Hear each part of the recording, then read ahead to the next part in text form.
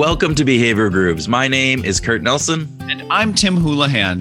Behavioral Grooves is the global podcast that shares conversations with behavioral science researchers who have cool ideas, practitioners who have outstanding applications, and accidental behavioral scientists who put all the best thinking into their work, but just without the behavioral science terminology. And we do it by having a lot of fun, don't we, Kurt?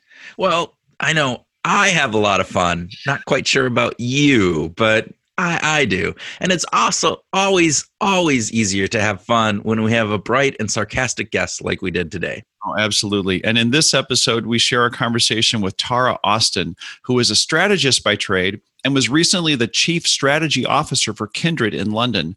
Now, many of us know her for her public speaking events, like her presentation at Nudstock earlier this year, and the amazing work that she's done with Rory Sutherland and Sam Tatum and Jez Groom while she was at Ogilvy over the years. Yeah, and we're going to talk about some of her greatest hits because they are quite noteworthy. But before we get to our conversation with Tara, we just want to plant a seed with you. Yes, we do, Kurt. We started this podcast nearly 4 years ago, and Kurt and I have been funding it ourselves. We don't have any advertisers, and we've never had a big corporate sponsor that takes care of all of our expenses. Expenses like the fees for website design, transcription, hosting, publishing, licensing for recording and editing software, and well, then there's our time. Tim and I invest probably around 8 to 10 hours in each episode, and we do it because we love it. Even after more than 160 episodes, we are doing this because we absolutely love this. We do. And we'd like to ask you to join the others who are supporting us with our Patreon subscription. For less than the cost of one latte per month. One latte per month? Latte per month. You can be a subscriber that supports Behavioral Grooves. And we'd like to encourage you to zip right out to www.patreon.com/behavioral grooves and find a plan that fits your budget. You don't have to join at the $100 a month level. No, not even the $24 a month level. But surely $6 a month wouldn't even break a sweat on a COVID account. Zip right out. Oh, love your terminology, Tim. All right. Yes, and we would appreciate your support and encourage you to check out the options right now. However, if you would rather spend your time leaving us a review, we're good with that as well. Just scroll down to the bottom of your podcast app and give us a quick one. Tell us what you like about the podcast. No need to feel like you need to be all fancy, wordy and stuff. You know, you can use words like zip or groovy or dig it. You know, Tim would love that. Just share a couple of words from your heart. That's all that we ask. So with that, Kurt, let's sit back with our lateral thinking cocktail and listen to our conversation with the very engaging Tara Austin.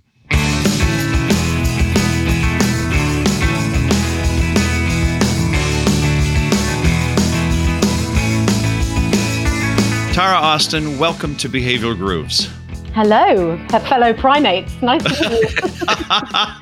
I like that, fellow primates. All right. Tim, are you going to start with the theater on this time? Here we go. Yeah, let's get started. So, the viewers can't, or listeners can't see this, but we saw you drinking out of what appears to be some kind of a cup. And we're wondering, is it coffee or tea? It is tea. I'm drinking tea today. Okay. All right. Would you prefer to have dinner with your favorite sports star, TV star, or musician? Musician every time. I don't have a favorite sports star either, so that was an easy one. No fun actor or actress that you would like to do instead? Who would the musician be? Let's go there. So it's supposed to be a speed round, but we're digging in. Okay, right. Oh gosh, you get me off on one now. It's got to be Dolly Parton. Absolutely. Oh wow. Oh yeah. I'd love to meet her. Fantastic. Yeah. She is a interesting and I mean deeper person than I had ever known. Knowing her from like growing up, and Dolly had her thing going on that wasn't necessarily my thing, but man, I love what she's done. So Dolly, if you're listening, I really want you to do a cover of Human by the Killers. I tried to put it on an ad for Dove once, and the Killers denied me that pleasure. They wouldn't let us synchronize it for Dove ad, but I've always thought Dolly's voice singing that song would be really something else. Well, we'll just pass it That's on the next time we talk to her. That's lateral. Yeah, when we talk with Dolly next time, we'll just say, "Hey, by the way, you got to think about." She would make a great guest, though. Man, she's such a bright bulb. I'll tell you. Yeah. Okay, but let's keep going at the speed round. So, would you prefer to be expert in a new language or expert on a new instrument? I would prefer an instrument. I own a harp, and I cannot yet properly play it. So, if you could get me learning how to play that, I would be very happy. All right. Okay. All right. So last speed round. So in order to stop vandalism, should shop owners paint pictures of cute babies on their shop fronts or stormtroopers? What would be the better solution Cute there? babies all the way, and we have the evidence. Although I would love to see what stormtroopers might do. Come on, that stormtrooper is fearing. I mean, I'm not going to vandalize this. That power comes in. What? So actually, this goes to some of the work that you did with painting babies on actual, the metal shutters that go down in front of shops. So tell us a little bit about that project. So back in 2011, London experienced something that the council referred to when I worked with them as the summer disturbances, but everyone else referred to it as the London riots. And it was very, very disturbing time for everybody, particularly as people were they were burning down the pub that they drank in. They were looting from the shop where they bought their newspaper. They weren't rioting in Mayfair. They were rioting in their own neighborhoods and destroying local businesses in the process. And so it was very disturbing. And I got a little insight into the town planning process from a magazine called The Grocer, which usually has headlines such as "Cheese, a big month for cheese." But the editor of The Grocer wrote a very interesting editorial suggesting that the government needed to relax the planning laws, and it needed to allow small little greengrocers and places like this to install shop security shutters. And up until that point, I hadn't realized that shop shutters were such a kind of social ill, that they were there in plain sight, and yet they had a subconscious influence on me and my thinking about a particular area. They pointed out that it's actually quite difficult in England to install shutters and get planning permission for that, because they make areas darker because they don't reflect the light anymore off the glass. I think Manchester Town Council declared them a danger to women, which seems sort of ridiculous and hyperbolic. But the truth is that places where the shutters come down are places where crime is present, and everyone recognizes that, and people feel afraid, and so it is having this impact. I'm sure all of your listeners will be very familiar with the idea of and it's very much contested, but the broken windows theory from Mayor Giuliani in New York. The idea that the visible signal of the presence of crime in an area meant that people didn't look after the area and things like this, and places deteriorated. But shutters do the same thing, and it struck me reading this editorial that part of the problem, part of the reason that people had rioted in the first place was because they didn't care about these places. They didn't recognize actually within that shop that they just looted was a human being with a business and a family and something that they ought to really kind of care about. And the very idea of shutters being sort of dehumanizing, saying, yes, there's crime here, but they also say, you might be a criminal too. You're not welcome. Kind of bugger off.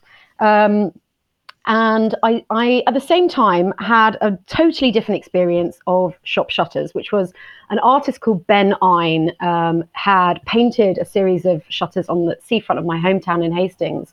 Really beautiful sort of pastel colors, big letters that he painted onto them. His kind of signature piece. And these shutters are big, relatively flat media surfaces that had been painted in this beautiful way that was enhancing the area that was, the way you might think about graffiti, something that, or street art, a mural. And so I kind of put these two things together and sort of thought to myself, right, well, these shopkeepers need to protect their shops. They can't install shutters very easily, but when they're there, they're having this powerful negative consequence. And at the same time, people need to care more about their local environment. Why don't we paint these shop shutters in some interesting way? At the same time, I was working for the Ogilvy Group as a strategist, and we were setting up what was then called Ogilvy Change. It's now part of Ogilvy Consulting, but was the behavioural science practice within Ogilvy, led by Rory Sutherland and Jez Groom. And we were setting, it was sort of growing out of the business. And for launch, I declared we were going to run our first ever experiment, which was to paint the faces of local babies onto shop security shutters in order to bring down antisocial behaviour in the area and try and stimulate people to care more about that place. Because first and foremost, the shutters were having this negative impact. But then we also stumbled across some interesting insight showing into something called the baby schema. And the baby schema is the proportion of infant faces that make them look infant and cute. It's sometimes called sort of like the cute effect. Big cheeks, big round eyes, small features. It's the Disney proportions. Anything that looks a bit cute has these kind of proportions. So a mini car has high baby schema. A pug dog has high baby schema. And some researchers, Melanie Glocker and co. at the universities of Pennsylvania and Munster, I think is how you say it, had done some research in 2009, which had proven that cute really matters to the brain. The original theory by this terrible sort of Nazi called Konrad Lorenz into the baby schema started back in the 40s. But in 2009, Melanie Glocker sort of proved, putting people into scanners and things, that seeing cute images and seeing high baby schema stimulates part of the brain that encourages nurturing behaviors, which is sort of unsurprising, you might say. But they kind of proved that cute matters to the brain. And the long-winded way of saying that is that we wanted to paint faces onto the shutters to get people to care a little bit more when they're in the vicinity, even at a very, very subconscious priming level. Could it have an effect? And I'm sort of pleased to say it did. It did seemingly have an effect. And an incredible man called Wing Commander Keith Deer, who specializes in watching eyes theory, because babies also have eyes. He did a longitudinal study when he was at Oxford and showed that there was, at the very least, there was some displacement of crime from the area of the parade where we had painted the shutters. And that we subsequently got some funding to run a similar experiment in Ealing Council, but this time with photographic images of children rather than graffiti, which was a little bit difficult to sort of rely on. But yes, so I would say babies, not stormtroopers, or alternatively, very cute puppies, you know? So very cute puppies. I wouldn't rule out anything with high baby schema. All right. So those big eyes, small other features, those other things.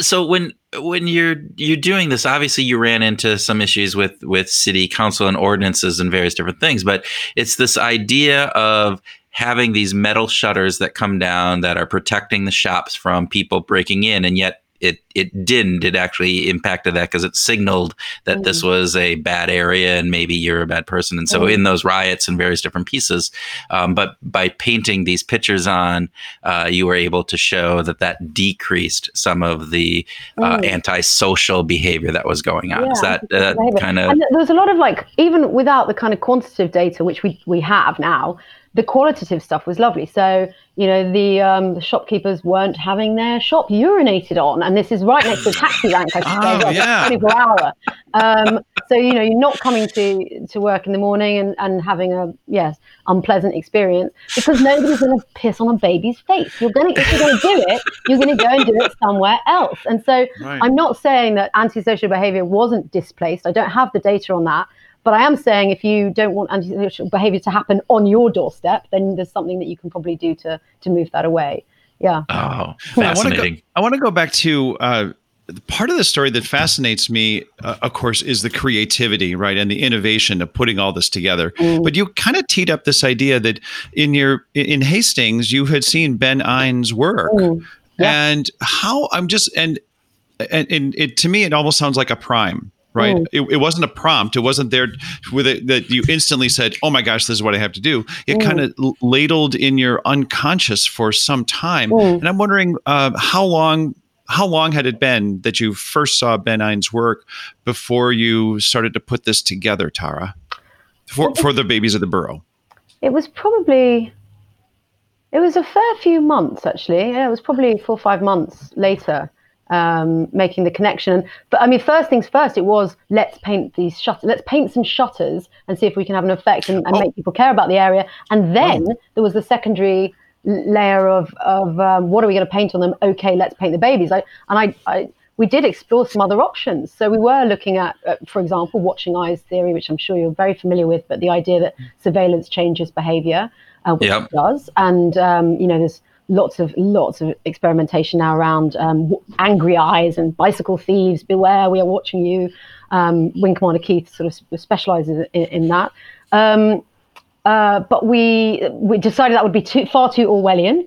I had this lovely notion that we could paint the iris of the shopkeeper onto the shutter and just take a really beautiful photo and then paint that precisely their iris, that kind of fingerprint but of course, and I think it would have looked stunning, and I would love to do that somewhere. I think it would be a great experiment to see what people think of it. But yeah, too Orwellian. So instead we chose.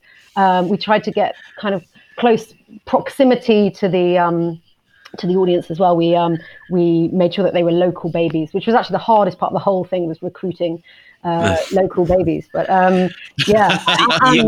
using the babies. You could have just done cute stormtroopers, baby Yoda. Can you do a baby stormtrooper? Baby Yodas would work. There we go. Baby Yodas would work. There you go. I was just fascinated with how this creative process, and I think it's interesting that you started with this. Okay, we're going to paint something. Now, what are we going to paint? Yeah. Again, that's just sort of one of those, you pushed off from the shore without knowing exactly what direction you were going to be in. Yeah. And we reviewed a bunch of literature, and those were but I think babies kind of won out. Also, as I say, babies have eyes. So it was a sort of double whammy of. Right. I think it's called is it a Lollapalooza effect or something, where you have these things sort of amplifying one another.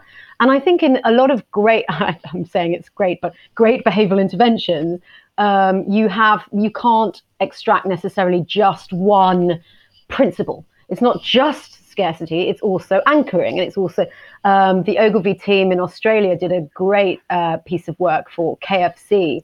They inadvertently encouraged a lot of people to buy chips, which kind of contradicted the work we were doing on like Public Health England and everything.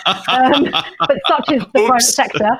But they did a really interesting piece of work where they used the short story is they used a proposition, a frame for $1 chips, where they said maximum 4 per peeps, maximum 4 per person, and that was sort of elevating what had been a disclaimer to make it the campaign essentially.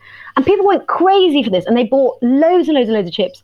And you could say, okay, it's because they're in limited supply, scarcity. But equally, there's an anchoring piece, even perhaps a social norming piece there around. It's 4. 4 is the maximum you can buy, but maybe everyone else is buying 4 as well. And I think pretty much any intervention that you look at in the real world, outside of the lab, and this is where I've sort of built my career, I suppose, has been applied behavioral science, far from academic. But there are these factors that all work together and combine together to kind of hopefully have the result that you're looking for.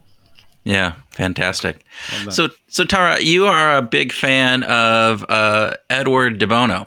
De Bono fangirl. Yes, yeah, there you go. So help us understand what this fan kind of thing is, and why, and what is so important about his six hats, thinking different colored hats. So de Bono coined the term lateral thinking, and he's written, I think it's something like 87 books, many of which are classic underachiever. Yeah, exactly. Actually, the funny thing is, I spoke at the Nudge Stock conference where we first connected about the fact that he's never been I think, really awarded or highly awarded enough for his work. And he was nominated. He was nominated for a Nobel. Yeah, he was nominated. But I think you have to be nominated a few times in order to actually get it. And I made the case, terribly poignantly, that we are all in awe of Daniel Kahneman. But of course, Amos Tversky worked alongside him on prospect theory and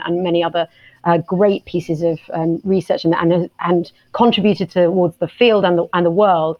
But Amos never got the Nobel Prize because he died, and you can't win it posthumously. And that seems something of a tragedy to me. And without putting too fine a point on it, De Bono is in his later years of life. And I certainly just don't feel he's got the recognition he deserves, because it was way back in sort of 1967 when he wrote Mechanism of Mind. I think he really anticipated much of what we now know from modern neuroscience are the underlying features of creativity and creative thinking, of how we make connections in the brain. And he really did anticipate that. And with lateral thinking, he gave a new language to it. There were other people who had voiced or talked about creativity, and all of them are talking about the same fundamental mechanisms, if you like. But I think he really consolidated thinking around creative thought. And he gave us some really interesting techniques. And this is the thing, people often think of creativity as like the muse strikes you. But it's just not as simple as that. And there are techniques that you can use to make yourself more creative, to force creativity. And my business really has been doing that, has been extracting creativity from people. And so I became, a few years ago, really sort of dedicated to De Bono, got trained up in teaching others about his techniques. And I'm all-round fan, I suppose you could say. I'd say it's more of a crush. Well, I don't know. I'm looking for a considerably younger man, if I'm honest. Fair enough. But in the Six Thinking Hats, he talks about he categorizes different types of thinking with different colored hats. Yeah. And for those who aren't familiar with the thesis, would you mind just sharing a little bit about and then let's zero in on all the hats, because I don't train the hats. The hats but there are two hats in particular that I do use. Because because if you use the full suite of hats, it's all about how to decision-making processes, how to analyze a problem, how to break it down, how to collaborate around it. But it's a kind of business thinking technique. Whereas I use two of the hats specifically in creative and lateral thinking workshops. So two hats, I have them here. I have a green hat and a black hat, and I've got physical hats because for the listeners, there are two hats in front of me, and I use them in workshops because if somebody's effectively being naughty, and they are wearing the black hat, and I make them wear it, because then it's a very powerful disincentive to do it again. So when someone is wearing the black hat, they are judging the situation. The black hat of judgment. And it means that in the context of a workshop, someone might be saying, well, there's no way we could do that. That's cost too much money. We haven't got enough time. Anything at all that is detracting from the idea, judging the idea as not possible, or anything about it. In fact, you can also I have asked people to wear the black hat if they've got a bit too over enthusiastic about an idea as well, because equally that is judgment. This is it. This is the idea. This is amazing. And the reason for that is that the purpose of the workshop is not to wear the black hat. The purpose is to wear the green hat. And the green hat is the hat of creativity, of lateral thinking, of making connections in the mind and moving on. So the point with lateral thinking is, unlike a vertical judgment-based way of thinking, instead of coming to an idea and then going, great, we've got it, we've got it in the bank.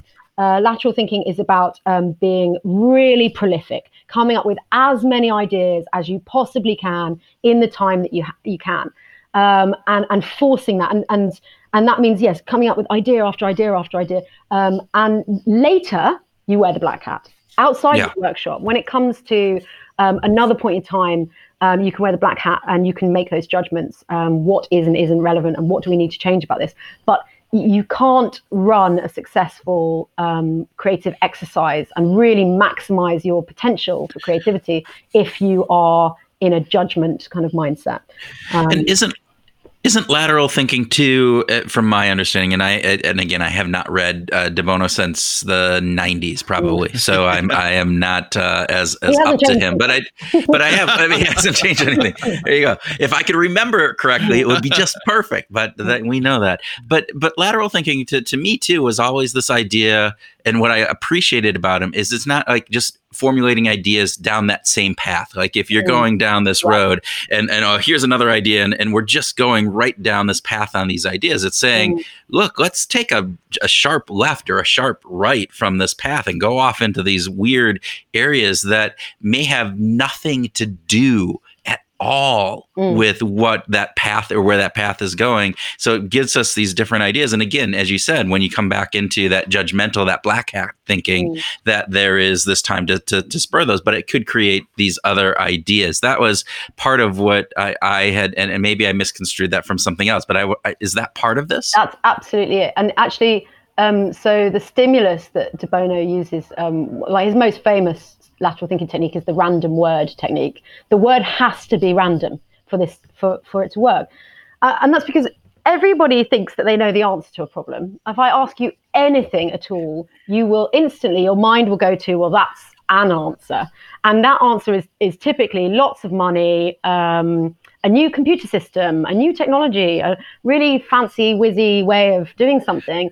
And it's usually prohibitively expensive, or how are we going to solve crime? I know, we're going to pay for more policemen. Nobody's saying, let's paint some shutters. But actually, there are solutions. De Bono says our thinking is excellent, but is not enough. And if we want to move outside of the area of the obvious, and that might be the right answer, then you need to kind of push beyond that. You need to force new pathways in the mind, force new concepts. And so providing something like a random word, a truly random word, will open up a new pathway in the brain that just wasn't there before and allow you to, you just have to connect that back to your problem. Yeah. I think on a Nudge.doc call, I asked people to use a random word in order to solve the problem of getting people to wear face masks in stores. And I think someone had snake or something, and they thought about those kind of dangly things that come down from the ceiling, like sort of little wavy, I guess almost like a curtain. And actually, when you go into the shop, you have to go through this thing, and you don't want to kind of almost like touch it. So you have to be wearing your mask. It's like a visible curtain thing that you have to pass through. And I thought there's something interesting that you could take it somewhere else.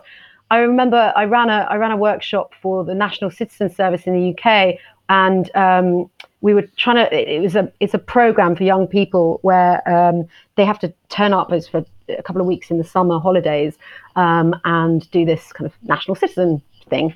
And they had a real problem with attrition and dropout rate, because 16-year-olds just go, I'm just going to stay in bed, whatever. I'm not going to show up. And how to get them to show up. And the CEO actually had the word IKEA. And because it could be anything, like, and sometimes I give people, I say, like, how would Mel B solve this problem? How would Putin solve this problem? And just opening up a completely different pathway that you might think about the problem. I'm sorry, but Spice Girls and Putin in the same phrase just just kind of blew my mind, right? So he had the word IKEA. How would IKEA solve this problem? And he had two answers that seemed fairly straightforward, but not very interesting, frankly. And then the last one, he went, and then I was just thinking, IKEA, building blocks. What if we gave everyone a thing that it was just a part of something, and they had to show up on the day to assemble this thing. And if they didn't show up, they would know that a piece would be missing, and they would be missing.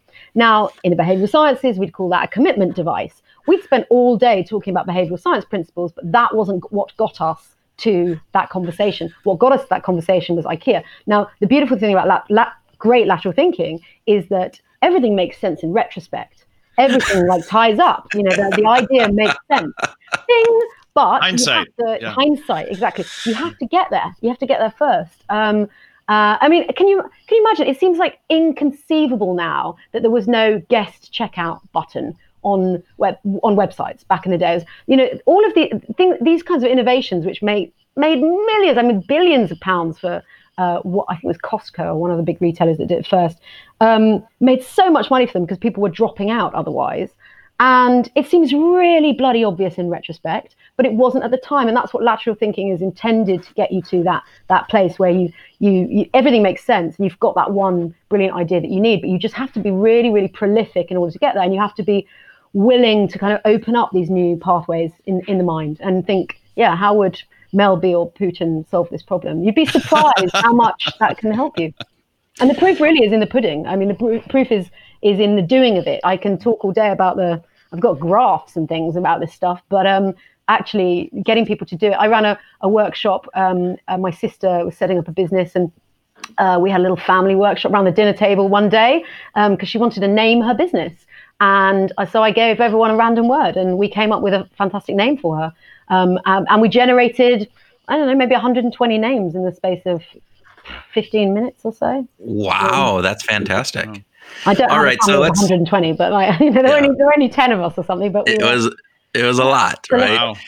So let's take lateral thinking to another project, right? So don't mess with Texas. I wish that was my project. I've just got the mug. I just got the merchandise. That's it. But I was saying to you guys that I think it's probably arguably one of the greatest behavioral science campaigns of all time, and it's truly in that intersection of campaign and communications as intervention and narrative as nudge, if you like. I have to talk about nudges and narratives because people tend to think of nudges as procedural or choice architecture, physical things. They don't necessarily think about the nudge narrative or the language, the framing that is going to help someone to think that's a good idea or that's a bad idea. And Don't Mess with Texas is definitely, I have one other campaign that's my favorite as well, but it's right up there because it's been enormous. It's so successful in terms of it was developed, I think in the 70s to reduce littering on the side of the road in Texas, which was a real problem. And there's obviously millions of different approaches you could take to that problem. But what they decided to do was employ some sort of Dallas Cowboys to star in a TV campaign where they were on the side of the road picking up litter, and they kind of crushed the can in their hands, and they were really mad with the people that were throwing the litter out of their truck windows. And this is the problem. The people who were doing that were big, burly, lorry truck driving guys from Texas, very strong identity, not aligned with the kind of free loving, look after the planet, maybe more hippie sort of type movement. So what they did was create a campaign that went with that identity instead of challenging it in any way, by coming up with this line, "Don't mess with Texas." And the Cowboys said they crushed the can, "Don't mess with Texas." And this campaign became so successful and it was so taken to the heart of the Texan people that it features on the road signs still on the side of the roads in Texas, but it features on things like my mug or many a T-shirt. I'm sure is sold over there because it's something that people were really able to kind of get behind and embrace as their own, and that social norming behavior around this is equally as powerful. So it's a favorite. My other favorite, if you want to know, is jaywalking. It's also an American invention. There we go. So jaywalking, until the invention of the motor car, the street belonged to everybody. And then in the 20s, these evil motorists came along and started mowing people down. And every day the headlines in the papers were "Mother and children slaughtered by motorists." And the North American Motor Association thought, this is very bad for business. We've got to do something about this. And so we've got to get these pesky pedestrians off the street. Of course, that would be their solution. Not exactly. Let's make the cars safer. Let's get people out of the way. Exactly. And so if you're talking about this in England, I have to clarify it for people that a J meant at the time a sort of country bumpkin and an idiot who wasn't familiar with the sophisticated ways of the city. And people are extremely sensitive to injunctive norms, moral norms, or shaming norms. And so they invented this word, jaywalking. And then it was an ad campaign that did it. They put up posters, they put up ads in the newspapers. They even, how's this for activation? They put up gravestones somewhere for Mr. Jay Walker, and they did all this stuff to get people off the street and onto the pavement. And just by having this language, there's something called the Sapir-Whorf hypothesis, which argues that we are sort of linguistically determined. The language you have frames our thinking, and that in turn frames our behavior. And I think jaywalking is a really great example of that in terms of shifting people towards a certain behavior and away from something that is sensitive, socially sensitive, and so it might be socially shaming. That's probably my all-time favorite. Yeah, and the Australians, by the way, are really good at using injunctive norming in their public service kind of campaigns. Most other nations are afraid of it because, and I've worked with government for years, and historically people were always a bit nervous of, we don't want to have a negative campaign. We don't want to make people feel shameful about, doing a bad behavior. Well, that's exactly what you want to do, because you want them to feel good about, doing the right behavior. The Australians aren't like that because they're just much tougher, and a lot of their advertising contains humor. So they've produced things like Dumb Ways to Die, which is an injunctive social norming campaign, but it's funny and it's cute, and you get the message that you'd be an idiot to go onto the train tracks and die that way. They also produced a fantastic campaign, which is called the Pinky campaign, which features young drivers driving too fast, young men, very dangerous problem. And again, recognizing that social shame was one of the few things that might encourage young men not to do this behavior, they had a campaign which, for the listeners, involved a lot of women holding up their little finger and making a little gesture as if to say, this boy who's driving too fast has a very small penis.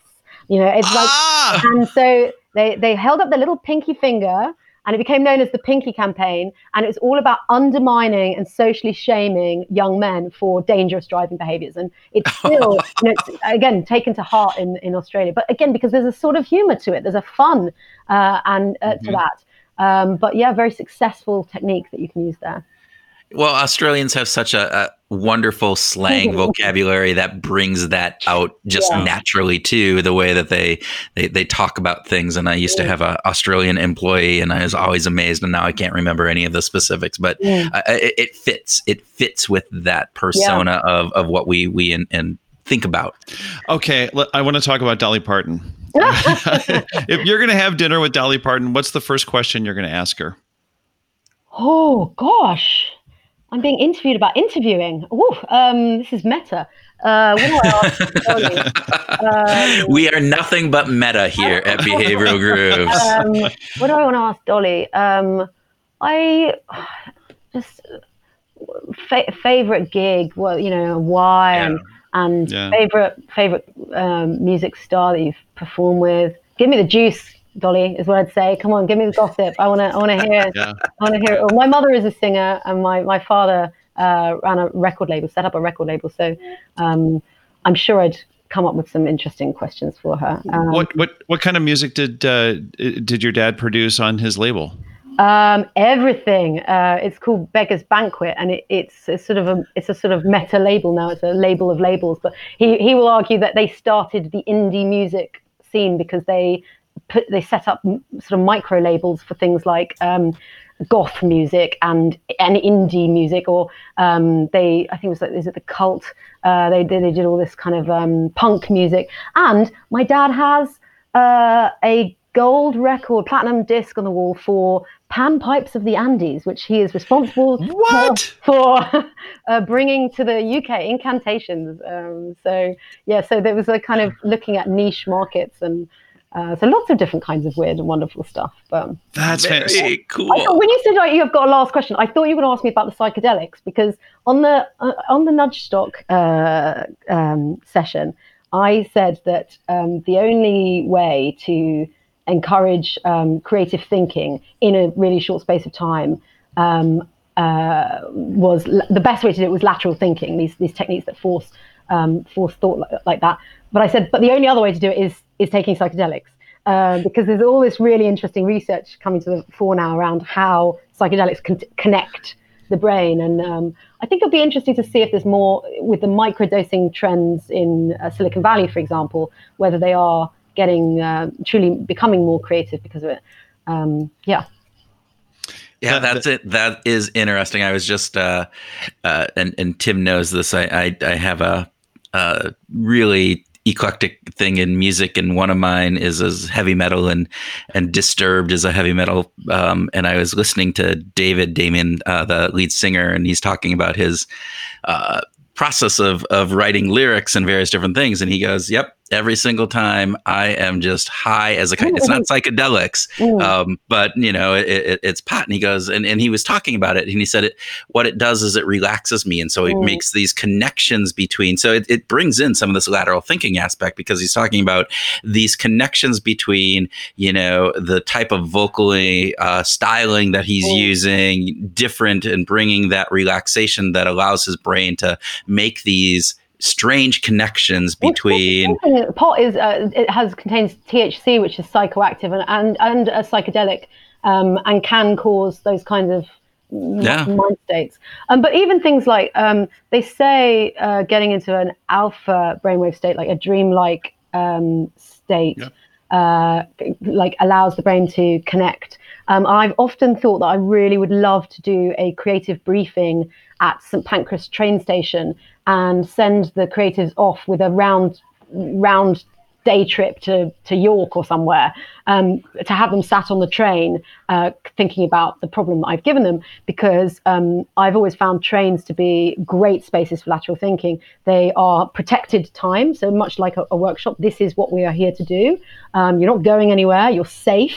Quite womb-like in the kind of motion, but you've also got stimulus outside the window, effectively random stimulus, stuff that you're not really, and so I love, if there's anyone out there who could do this study with me, love to do a study around brainwave state on trains. If I were running the train system as well today, I would be looking at, is there a product that you could offer passengers that is a bit like the sort of WeWork, the office space. If you have got space on these trains and capacity, and in the future when all things are good, I would really look at using it to a maximum advantage, and allowing those creative train spaces. I think I'd love to do a Trans-Mongolian creative workshop. I think that would be, there you go, come out the other side of it with something really truly groundbreaking.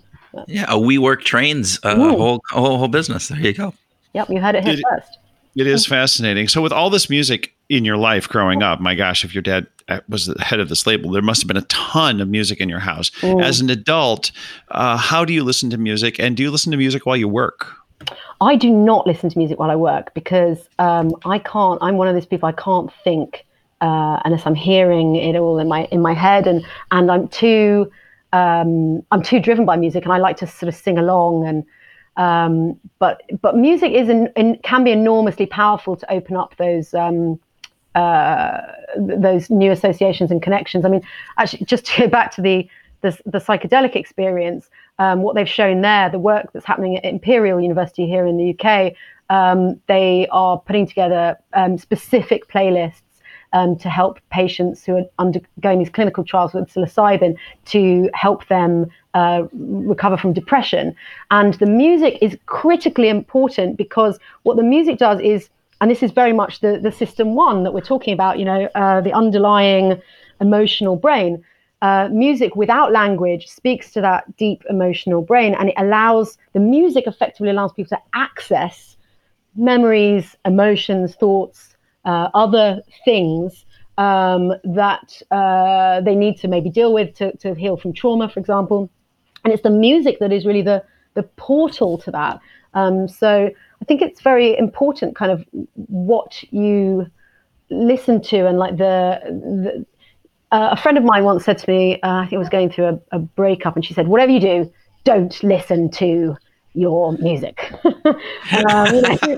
She said, it'll just take you further down this hole of, and she was talking about melancholy, sad music. And of course, sometimes we want to access that. Like I said, in the psychedelic experience, you want to access some bad or traumatic emotions in order to sort of purge yourself of them, perhaps. But in this case, she was saying you don't want to strengthen those that activation in the brain. You don't want to give it further energy. If anything, you want to do the opposite, which I think is actually quite good advice if you're going through a breakup, to listen to the most positive, even if it feels in some way wrong, to try and pull yourself out of it through that emotional access point.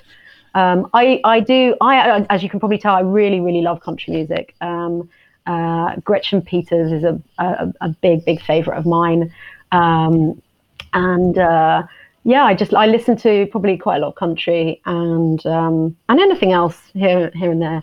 So why country music? I gather that your dad's label had nothing to do with country music. I don't think he had any country. He did bring Dory Previn to the UK. I think he put her. He brought her to the UK at some point. And I'm a big Dory Previn fan. I don't know if you're familiar with her work, but I think I think there's just a lot of poetry and a lot of heart and a lot of humanity in a very simple way. I mean, I'm a big fan of Loretta Lynn and her.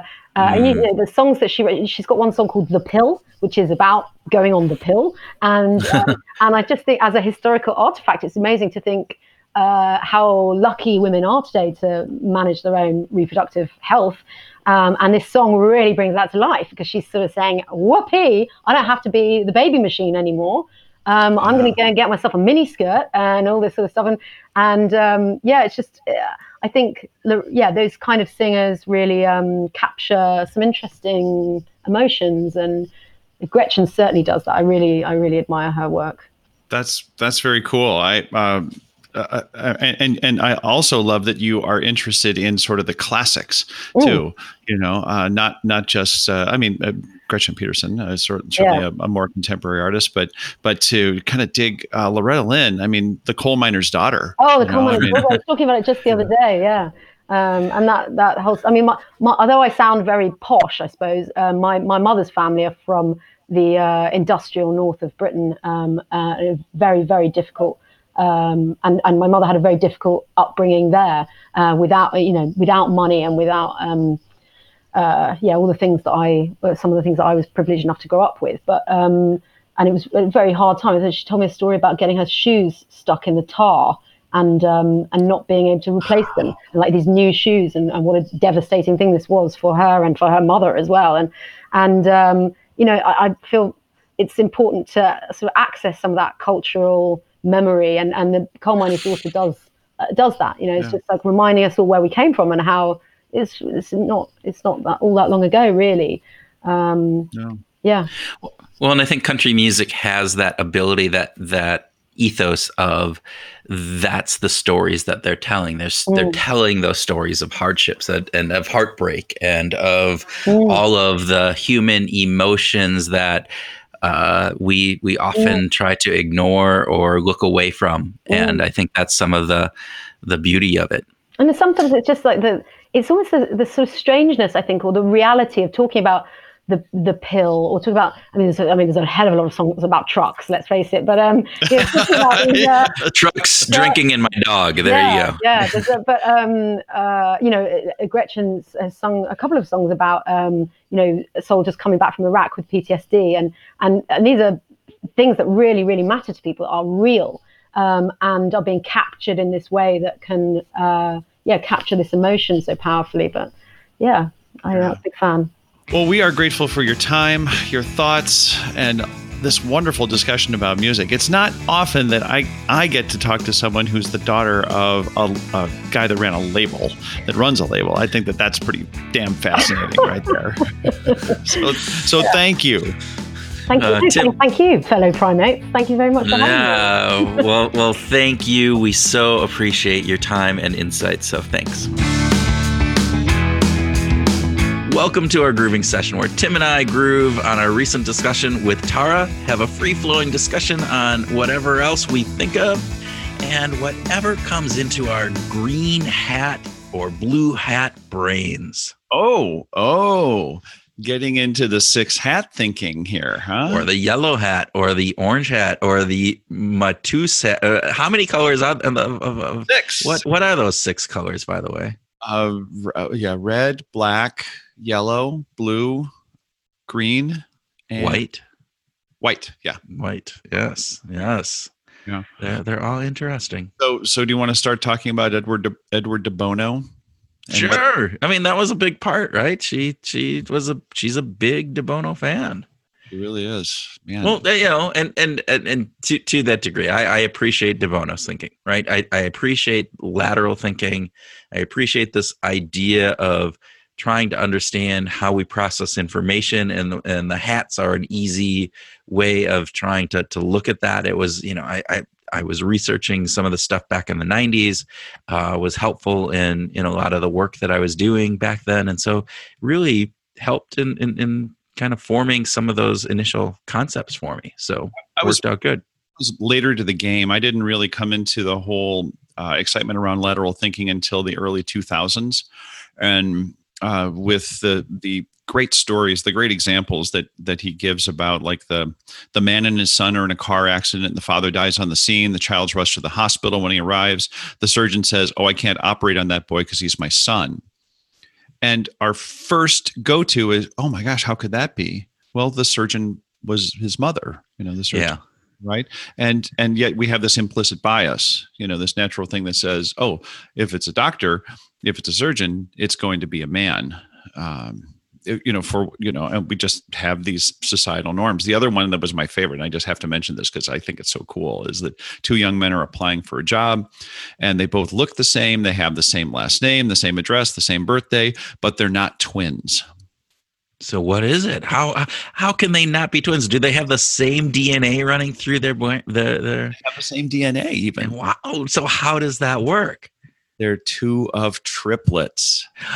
You sure that wasn't quadruplets? Could have Sextuplets? Sextuplets. That's right. Oh, there you go. But again, it focuses us on this idea that we need to. Our initial response on things sometimes goes to the immediate, and it is implied by the biases that we have.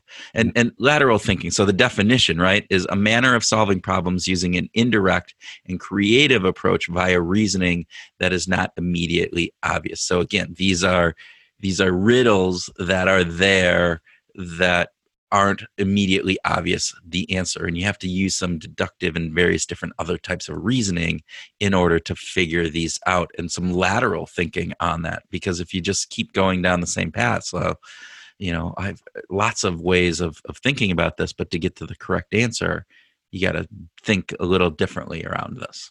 And our lazy brains really struggle with putting the effort into making that happen. And the first thought that came to my mind when we were thinking about this, Kurt, was the media. Whatever media you're listening to, they're telling us a story for a specific reason. They're telling us not only what to think about, right, by how they're curating the list of stories that they're going to report on, they're also informing us how to think about it. And that is that's problematic when it comes to actually having, any society, a liberal democracy, especially, where people get to vote and supposedly have a real voice. How active are we really if we're not using some kind of, creative lateral thinking, at least from time to time, on big issues? Well, you bring up a really good point. It's that lazy brain that we have, and this idea that we fall for those pieces of information that are available, vivid, as you said, when we are only getting information from one source, then we need to, it's problematic, because we need to be able to look at things from a variety of different things. I was just reading the other day, and I can't remember who was writing it, but this idea that, everybody, we often think of this from a political perspective, and we go, oh, conservatives only listen to Fox News. And yet, everybody, we have our bubbles. We have these little bubbles, particularly given today with social media and the way the algorithms work, that they only show us things that we like, because that gets us to stay on longer. And yet, the way that we actually get to good creative thinking, the way that we get to thinking about things from different perspectives, is to actually indulge in information that we don't like, in opinions that are different and contrary to ours. And only through looking at things from all sides of an issue can we really get a really good grasp of everything that is coming in. So those are some of the aspects that I think lateral thinking is really trying to tell us, that is to say, look, you can't look at, you got to take walk all the way around an issue. You got to look at it not just from the front, but you got to go and look at it from the side. You got to get behind it. You got to understand what are all the different aspects of it in order for you to really have a good perspective and to come up with a solution that is going to be both correct and creative. Yeah. Well, you sent me an email recently from Ozan Varol. Yeah. That was a really cool. He had sort of like a little 3-piece approach that I thought was really cool. Well, he talked about this idea of how much of our thinking is original anymore, right? How much of our thoughts are just regurgitating the ideas that others do. And he brought up this idea, and he thought, a lot of it really is. And I thought to myself, I'm going, crap, I think that's probably true. It's like we do this.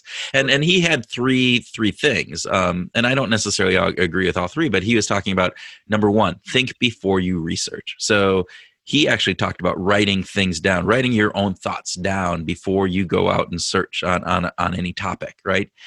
Question what you read is a second thing. Make sure you're looking at things through a very skeptical perspective and eyes. And 3, consume less and create more.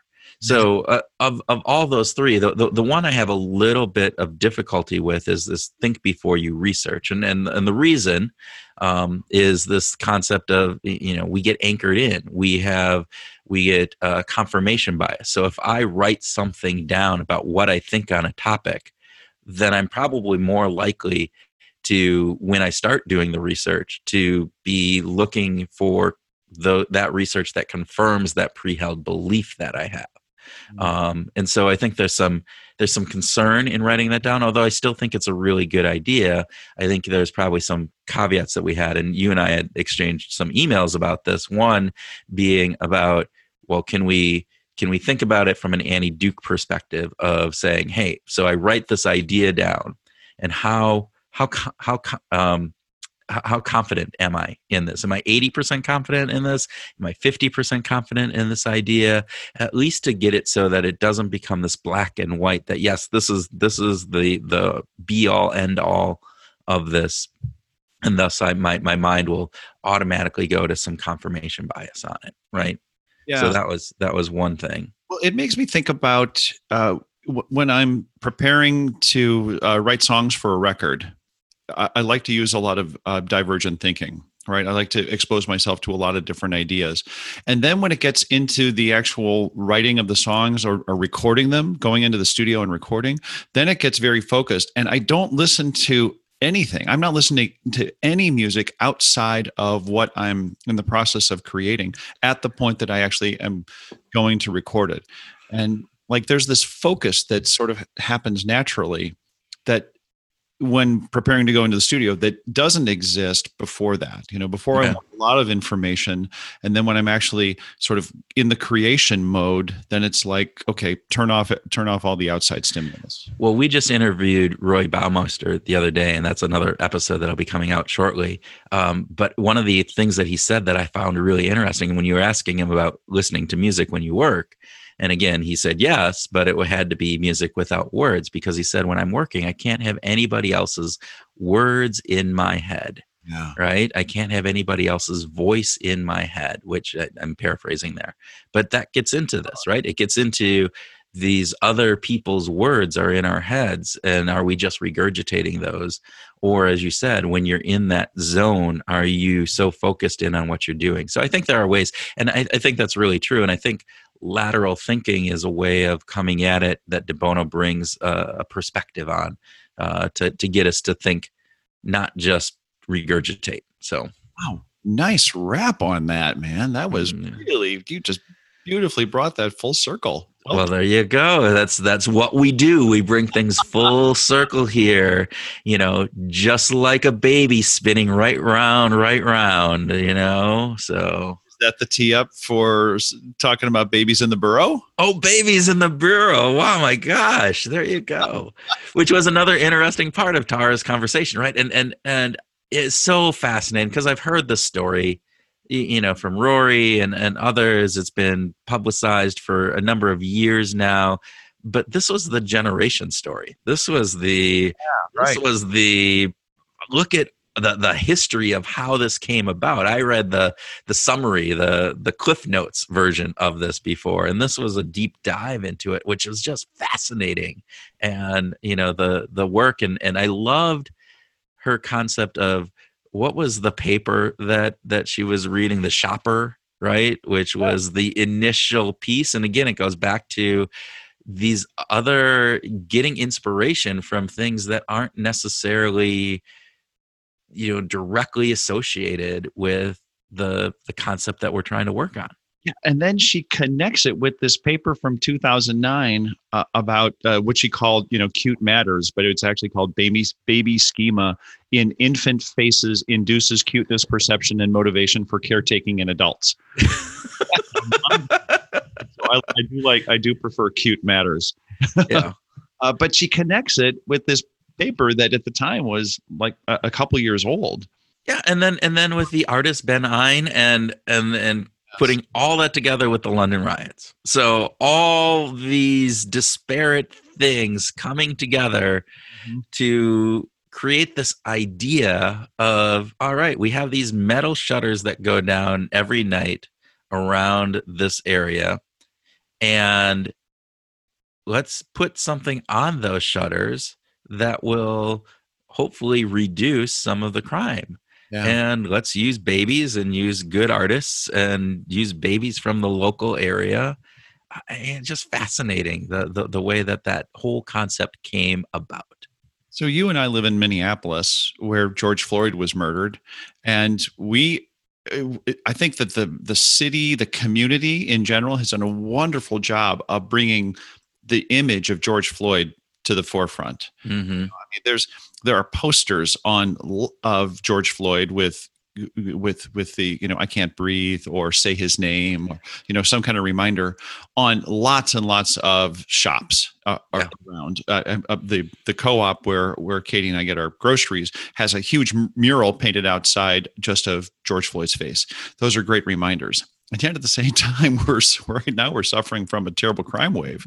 So I don't know if there's any direct thing there, but I like being reminded of George Floyd with the image all the time. And I guess this gets me to the question of, why aren't more cities using a babies in the burrow approach in their higher crime areas? Why haven't they gone to the shop owners and said, give us the pictures of your kids and we're going to paint them on your shop so that there's this direct connection to these beautiful baby faces, to hopefully deter crime? Yeah, you have to wonder, and some of it is probably just physical, right? Where are they going to put those pictures? What are the, what's the real estate ability to do that? Others, you got to look and think about, all right, how does that parlay into, who owns the shop versus who owns the building versus others. So there's a lot of logistical problems that come with that. But still, to your point, I agree. I mean, you think about the impact that can have, and it's a simple impact or a simple process to do it, relatively low cost. And if it can make an impact that is not only reducing crime, but creating a more vibrant area to be in, is just a whole positive across the board.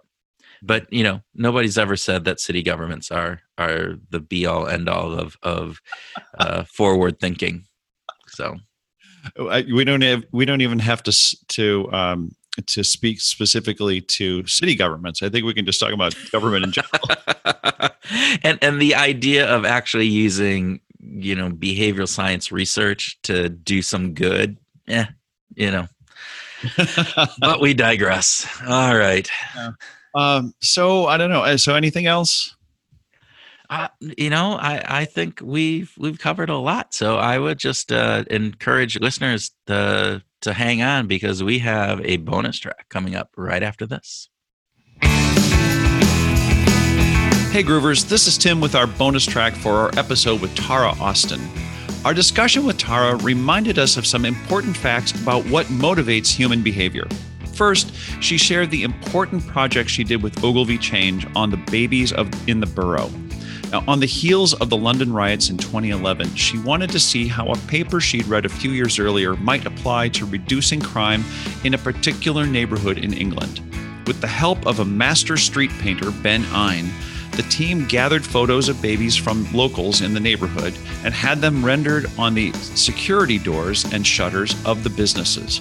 The data they gathered lacked a control group, which rendered it unusable for academic purposes. However, they saw declines in theft, vandalism, and public urination year over year with the addition of the babies' faces to the shops.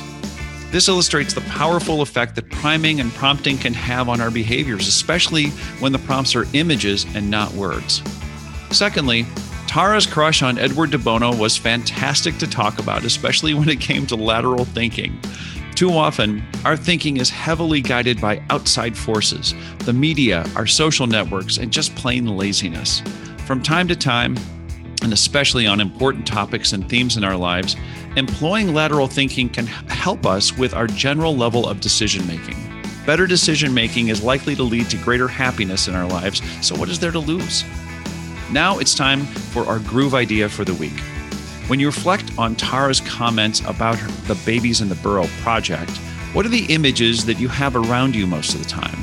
You're probably still working from home, and I'd like you to think about taking a deliberate inventory of the images that you have in your workspace. What do you see around you when you're sitting at your desk?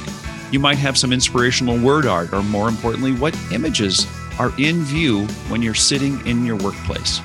Now ask yourself this question. What impact are those images having on you?